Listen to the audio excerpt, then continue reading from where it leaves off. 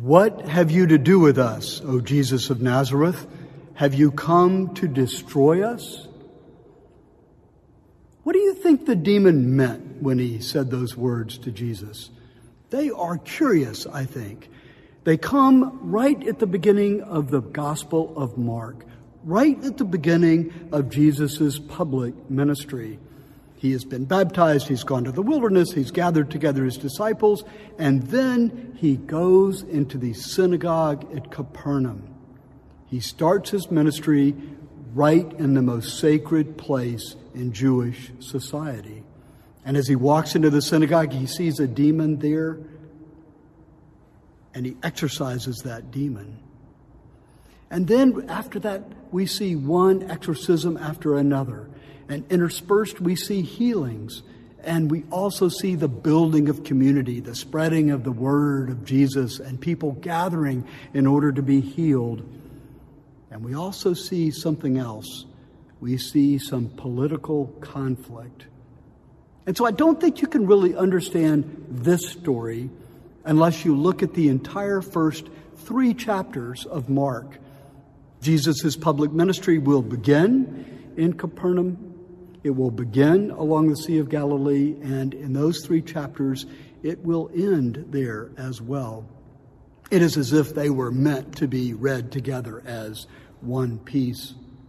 And that makes a lot of difference, because if you think the only thing that the story is saying about Jesus in the synagogue at Capernaum is that he has authority that others do not have, or that he can exorcise demons, I think you would be missing the largest part of the story.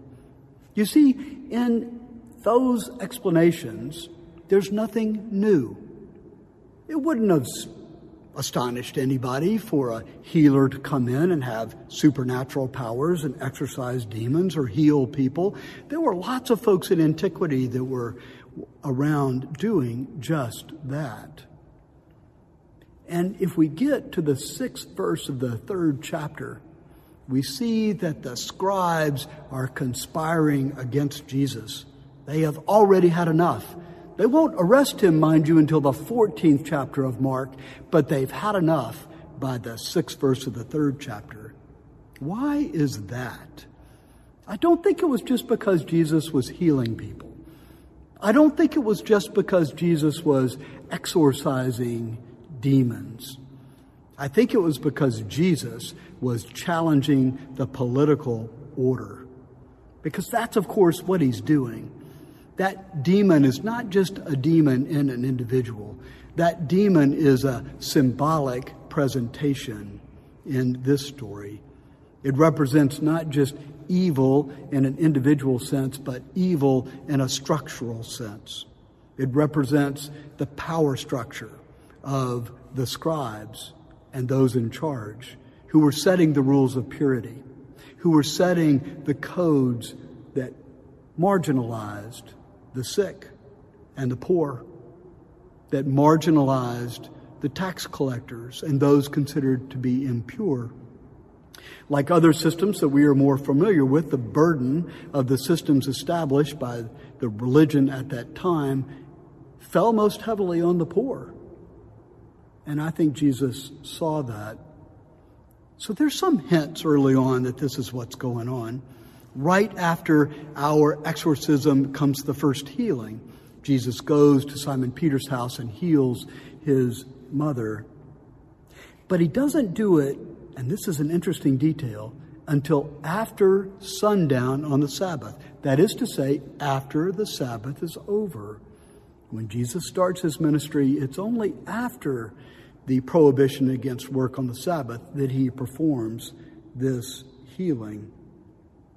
But it's not long thereafter before he is doing the healings on the Sabbath, because the Jewish authorities are pressing him and he is responding. So what's the point? The point is, this is not just a story about healing. This is not just a story about a supernatural God-man who comes down and demonstrates his supernatural power. This is a story about religion and politics, Because that's what it is. Jesus is challenging the political order. Jesus is going into the most sacred part of Jewish life, and he is engaging the demons of the structures and powers that he finds there. And he is doing it, I think, as we see over and over again in Jesus' ministry, because it is disproportionately affecting the poor. It is marginalizing the sick. So, what does that mean for us today? I am often hearing people say, don't mix religion and politics. Separate church and state. The first thing I want to say is that rule, the separation of church and state, that was to protect the church from the state, not to protect the state from the church. If we are to follow Jesus' example, then we are to speak out against violence and racism and the structures of evil that disproportionately affect the poor and the sick and those who don't have voice or ability to protect themselves. That is key to Jesus' ministry. And we can't be Christians without adding our voice to that. That is political. We as Christians are called to speak to politics, not to terrorize each other with our political positions on this policy or that, but to stand up for those who cannot stand up for themselves, to speak against violence, to speak against racism, to comment against the abuse of power that we confront. This is what Jesus is doing throughout his early ministry in Capernaum. You might actually call it a direct action campaign. Healings, exorcisms, community gatherings, political conflict. That's what we see in this story, and that's what we're called to engage in. There is no separation of church and state in Jesus' ministry. Jesus is looking at the dignity of every human being, as we describe it in our baptismal covenant. Jesus is standing where they stand, and he is identifying and speaking truth to the powers that would strip their dignity, leave them less alive. He is looking at those who are alienated and bringing them into community. He's looking at the least and the lost and the last, and he is naming them. And the demons don't like it. You can tell right away in our passage when they try to name Jesus, "Oh, I know you, the Holy One of God. You are like Elisha." That was where that phrase comes from, the Holy Word of God. That is less than we think Jesus is, of course, but it is an interesting tactic on the part of the demon. If they can name who Jesus is, they can control who Jesus is.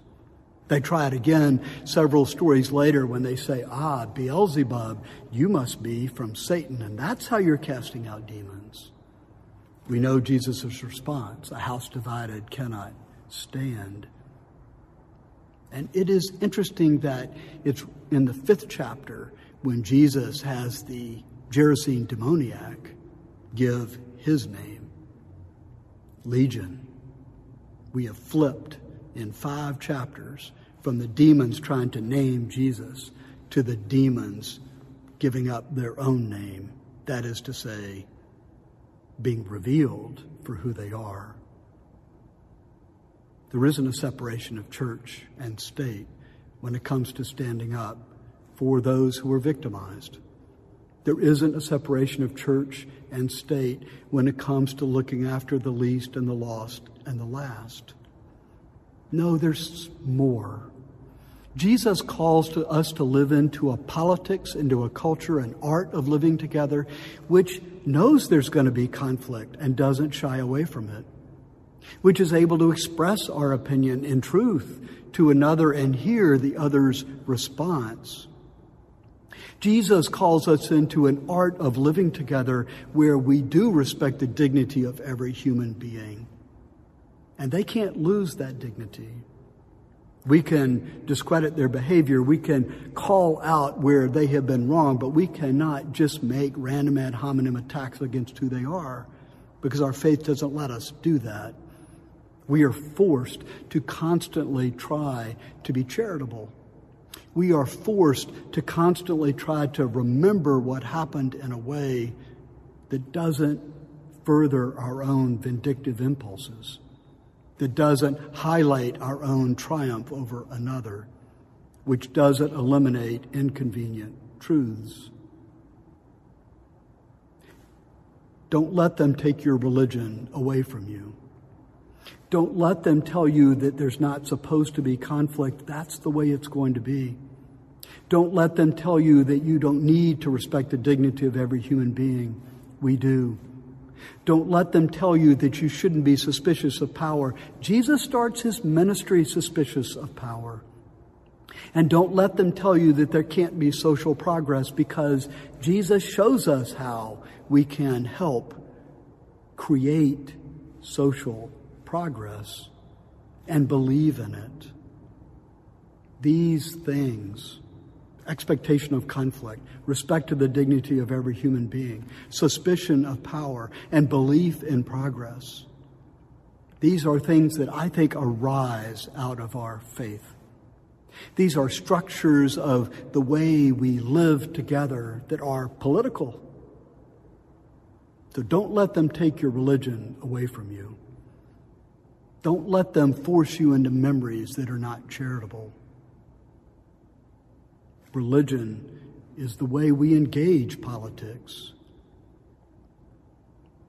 Let me put a sharper point on this, because I'm not just articulating standards of democratic liberalism. I want to go further, because there's a particular task for us right now.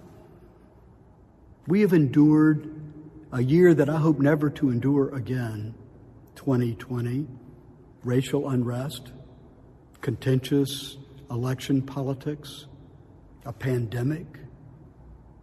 But now, at a time when in some ways it seems the darkest, I'm also feeling the most hope. How are we going to remember 2020? How are we going to tell the story? Are we going to be truthful? Are we going to be charitable? Or are we going to be vindictive? Are we going to be demonizing? How are we going to tell the story? Will we tell the whole story or the part of the story? Will we tell the part that we're a hero or the part where we maybe weren't? How are we going to remember this year? As you think about Jesus going into that synagogue at Capernaum, I want you to think about Jesus demanding the truth from others, telling the truth himself, and more importantly than all of that, being the truth in his mere presence. Who are you? The demon said. But the demon knew. The demon knew what the truth would do to those structures of evil. The demon knew that Jesus was the truth. And may Jesus be your guide. May Jesus be your empowering spirit. May Jesus and his ministry be our guide, our work that is more important than who we are, even how we look while we're doing it. It's about the work. It's about the work of creating a new order. It's about the work of creating a new people. It's not about us, actually. It's about the work. Amen.